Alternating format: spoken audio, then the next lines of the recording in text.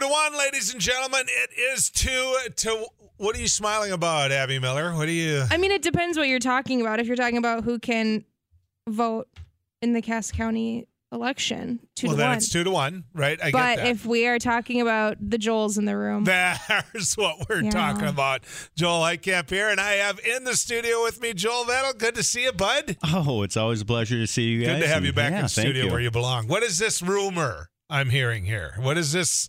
I'm hearing something about postcards being mailed out and signs being put in yards and boulevards. What's this about? Well, I'll tell you, it's always a privilege when I get a chance to serve this wonderful community, and always looking for opportunities to do that. And one of the things that I've looked at as a political office, and I love the level of politics, local politics, and so I've decided to make a run for the Cass County Commission in District 5, and I'm proud to announce today, and of course on your show is for the first show I'm on. Yes. And so it's a privilege to be on, and a privilege to again continue to find ways to serve this great community. Well, thank you for that. Service is something when I think of you comes to mind right away, and I mean that as a compliment. Thank it you. is. It's the Cass County is the most. Well, I mean, it's one of the counties that is growing the most in a 53-county state, period. And Cass County is about as diverse as you can get, which means you have a number of problems all over the place that you've got to take a look at. How do you deal with those things, Joel? Well, I think it all comes down to this. We have lost a lot of things when it comes to politics, and I think you and I would both agree that what it really has to come down to is having civil conversations and attacking issues in a collaborative manner. And I think we have to continue to find ways to work together to accomplish the common goals that we have.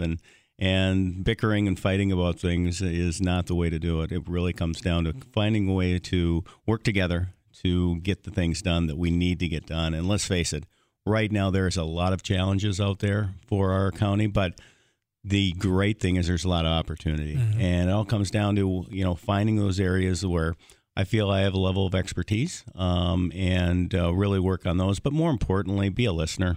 There's some smart people out there that really know and can accomplish great things. Giving them a chance to have a voice, and so again, my big thing is, and I think I've always tried to.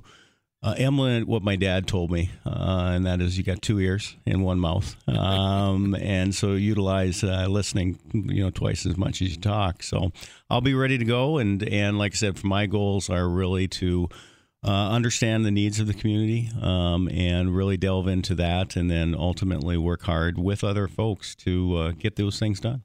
Let me give you an example of the balls you got to juggle if you get this job. And this is for a district seat where the incumbent has been termed out. Mm-hmm. This is an open seat, right? District, what did you say? Tell me. District 5, yeah. Right? Yeah, but it's voted for at large. Yes. So everybody in Cass County gets to decide if they want you on their commission.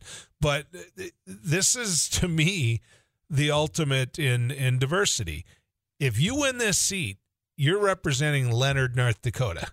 Yes. If you win this seat, you're representing South Fargo. Yes. There's a lot of difference between Leonard and South Fargo. Can we acknowledge that? Well, 100%. I always laugh because, growing up in Hillsboro and actually 10 miles out in the country from Hillsboro, and so I grew up in rural North Dakota. And, I'll tell people this all the time. There's no better place to live than the rural areas of this great state. And I learned so many great lessons through that. But, yeah, the needs that are going to be there compared to where we have some needs in Fargo. But I always come back to this. I'll represent, if I win, represent District 5. But more importantly, I'm going to represent everybody in our community, everybody in the county. And I think that's probably the biggest thing. Is just making sure you're open to listening to folks and getting their opinions, and then approach it from a common sense factor and just say, what's the best for everybody involved?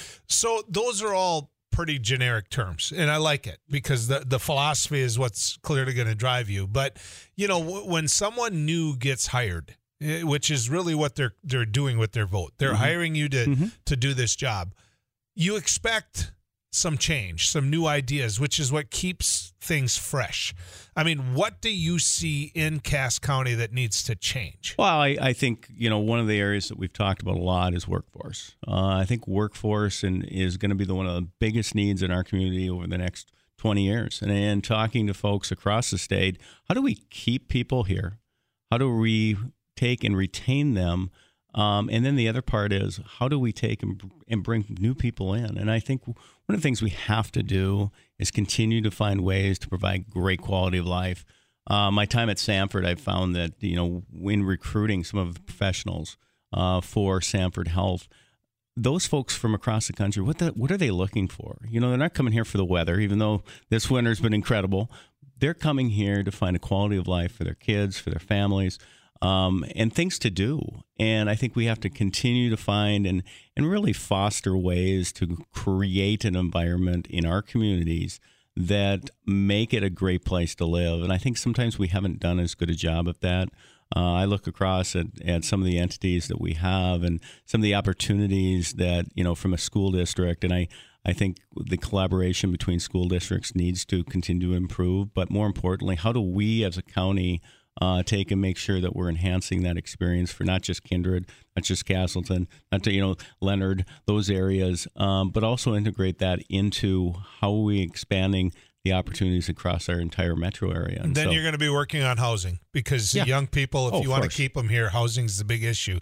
But the other issue I would throw out there that's existing, that to me, it would seem that the county commissions all across the state need to work harder on, is the fact and the realization that you're not getting a big enough share of the pie when it comes to being able to keep your property taxes down. The property taxes in Cass County are significant, to say the least. And you've got schools, you've got the county, you've got township, you've got the city, you've got a lot of different issues going on there, and you got the state sitting on $10 billion.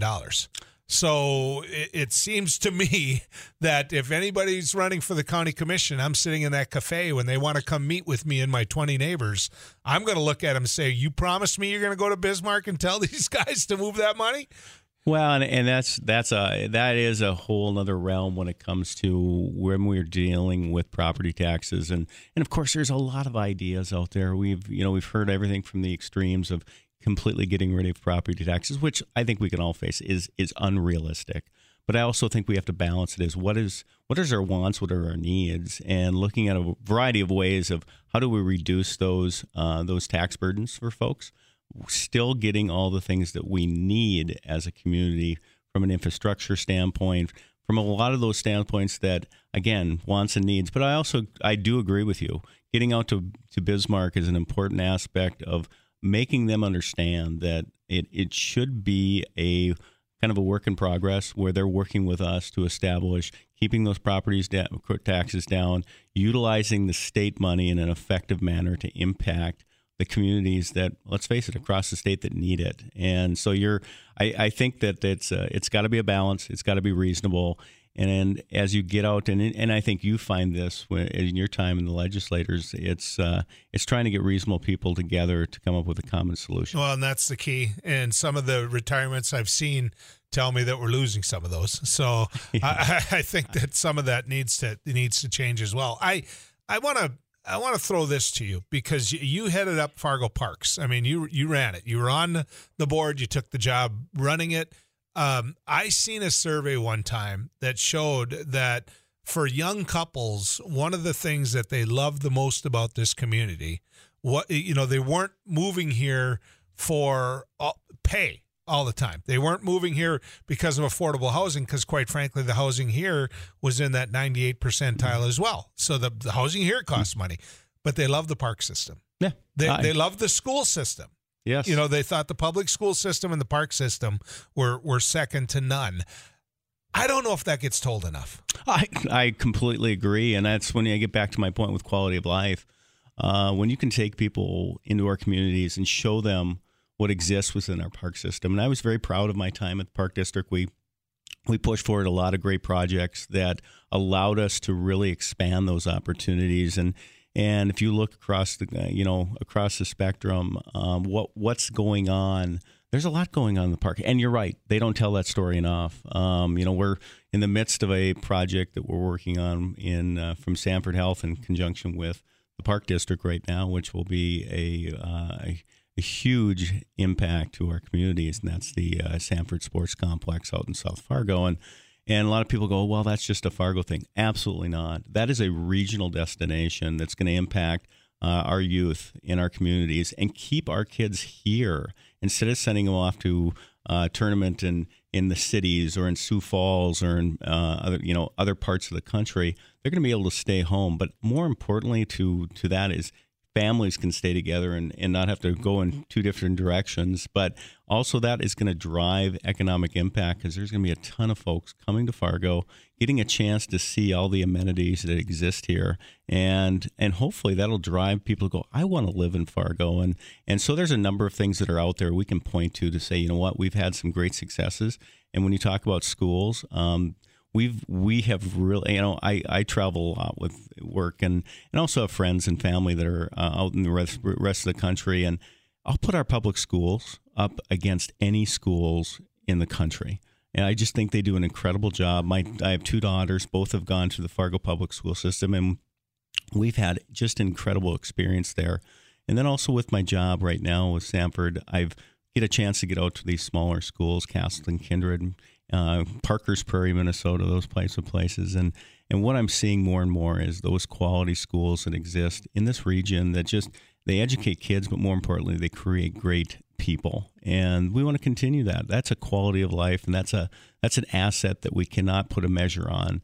And again, I'll put them up against any schools in the country. I think the other goal for you, and obviously the answer is going to be to show up, to listen, to meet, to, those are just buzzwords, but they're the truth. Yeah.